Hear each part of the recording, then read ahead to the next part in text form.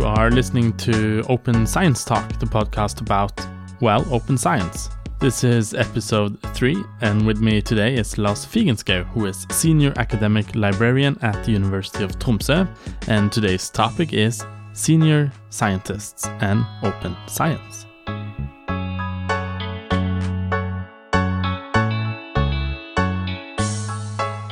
Lars Figenschou, welcome to the podcast. Thank you very much. So today's topic is senior scientists, and I know that you are involved in a project that works with this group, but let's start at the beginning. Why should scientists that are on the end of their career be involved in open science? There are really many good reasons for that. First of all, because the loss of data within this segment of the scientist population is enormous. There are really many empirical studies which have shown that, let's say, 5 to 10 years after retirement, it's only a few percentage of the data that are still available for others. And of course, they have a lot of valuable data. They have been working within science for decades. So they possess really valuable data, and often they have time series, and time series are really valuable, not only for the single researcher but for the institution, for the society, and let's say you could use time series if you are a researcher within climate change problematics and so on. And in addition to all those kind of arguments, they often need more help as well, and another type of help than a fresh PhD student need. We have to focus on that these people have been really active researchers, but maybe their most active part was from the 1990s, and so to say, they were active researchers in the transition between paper-based and more digitally based research when that emerged.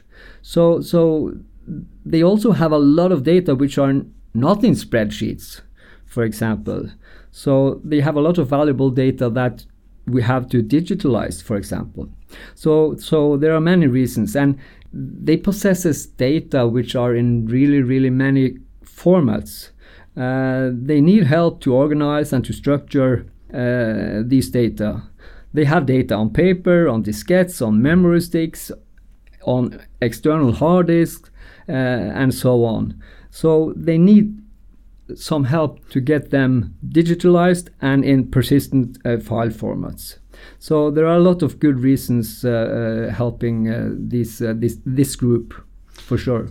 So let me follow up on that. Is it possible to convert everything to modern open data sources, even if the data is old and maybe not digitalized already? Yes, in principle, it's possible to save all kind of data and make it open available. But of course, it's a really time-consuming process, and it takes time, and it needs involvement not only from our side but also from the researchers and the disciplinary researchers.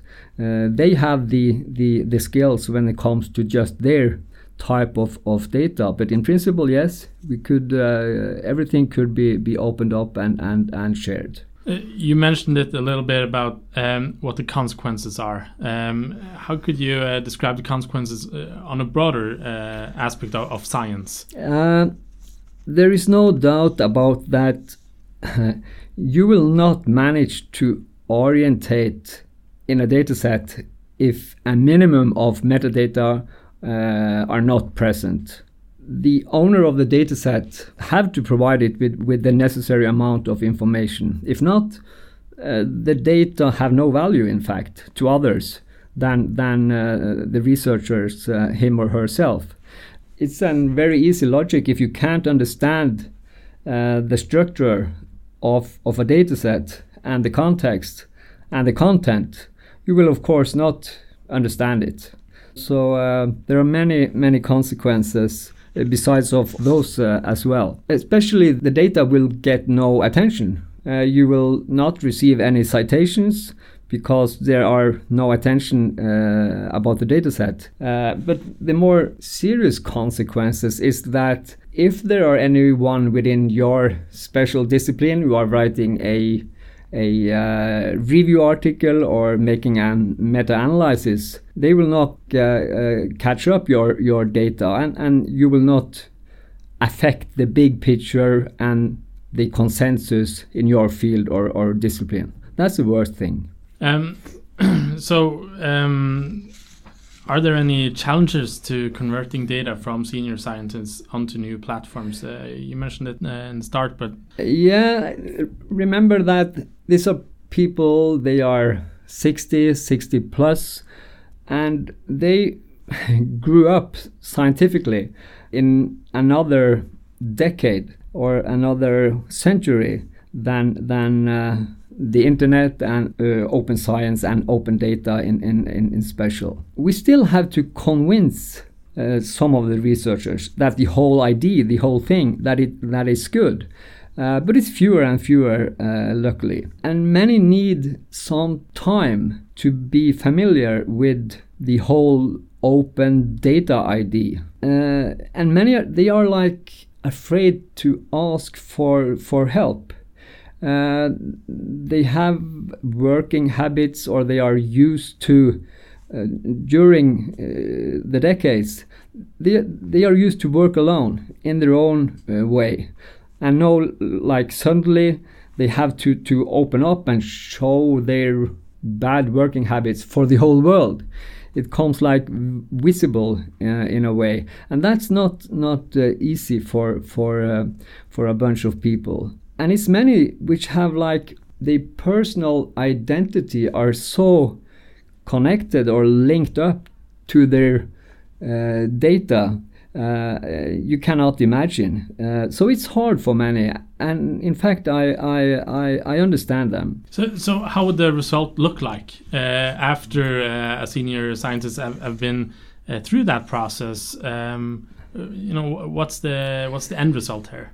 Yeah, we're looking for the optimal result, that you could share your data with the whole world.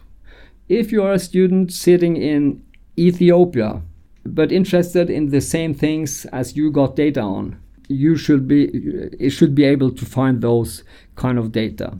So and of course we want the researchers to follow the principles and guidelines which are on these topics. But I'm guessing that some of these researchers are saying, well, my work from 10 years ago aren't really interesting anymore. Yep. Is it interesting? Very often it is. And very often researchers are... it's very hard to predict what would be interested in a 10 years time, for example. So we have a lot of examples that researchers from a total different area, total different discipline, find data within another discipline really interesting, and could like put them together with his or her own data. So we have a lot of examples that with data sets which the researcher him or herself are saying, oh, this is not that interesting for the world. Yes, it is. So it's hard to predict.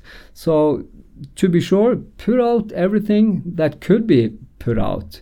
If it's open data, put it out. It's there are no back sides, or what is it called? Yeah. I'm guessing one of the critical points here are also that, well, they do open themselves up for maybe criticism when other people view their bad habits in the research phase here. What do you say to them? Yeah, I know that some are afraid of that if they are feeling themselves that they are not good in statistics, for example, it will like be open up for the whole world. But at the same time, it's a good thing, because if you suddenly have access to the best statisticians available, why not use them? And they could even refine and do your results even better. But of course, many of the researchers are overestimating the importance of their own data. Very many researchers are doing their research within a limited field. There are not like hundreds or thousands of interested people out there, but there may be a few, and they could make the best out of your data. And of course, also when those times will come when it will be as usual to search for data sets as it is searching for the written article, for sure. And I would not let the researchers, him or herself, decide if the data is valuable. Let other people decide it. Do you have any examples of data being found and used again that were dismissed decades ago? Yeah, especially when it comes to time series. Many people, they are working quietly and almost alone, picking up their data year after year after year, and they are not like in a position to put those data into a larger context. But others could use them, which are working on a different level. Yes, we have examples of that. Mm-hmm. In fact, many. Yeah. Describe the project that UiT has here in Tromsø. No, we got this in our way to trying to implement open science and open data, especially into our institutions. We got like money for 3 years. And with this money, we are able to help certain faculties one at a time. So we focus on different faculties. We go right into the institute leader and to the deans. From there, we're working with the researchers themselves. And we see also that the project or the open data thinking, it's a kind of contagious effect. If we first find 1 or 2 researchers that are like willing to share their data, then the rest will follow. So we have to find those who is going in front in a way. Yeah, until now we have published around 50-60 data sets. We have a lot on the run. Also rather big projects with long time series. For example, when it comes to Aurora Borealis, the northern light, we have a lot of measurements from 100 years ago and until today. So that will be exciting. And we also are involved in a school project when it comes to digital bullying with a lot of data, really interesting data, because they have data not only from the pupils or the students, but also from the teachers, from the parents, from the school owners. So when you like aggregate or put this data together, it's a really lot of good things you can analyze out of that. So what are the typical reactions from senior scientists and researchers when you tell them that how they should do open data? 90% of them, they say, of course. We agree in the thoughts which are behind these principles, and then it comes, but I do not have time to structure my data in that way. I do not have time to put on the necessary amount of metadata.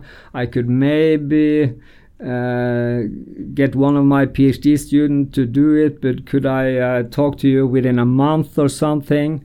And then we get back in a month, and then they have the same issue again and again and again. So yes, it is time consuming because they haven't been prepared, and how could they? But there are many who have done that job. Take a few days, they have structured their data, and they have uploaded 25, 30 data sets into the UIT Open Research Data Archive. So it's not that time consuming, of course not. Lars Figenschou, it has been a pleasure. Same.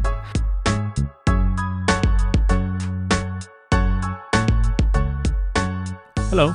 Just a quick reminder, this podcast is created by the University Library at UIT, the Arctic University. Remember to sign up for our newsletter on OpenScienceTalk.com. That's a good way to get notified when the next episode is ready. Thanks!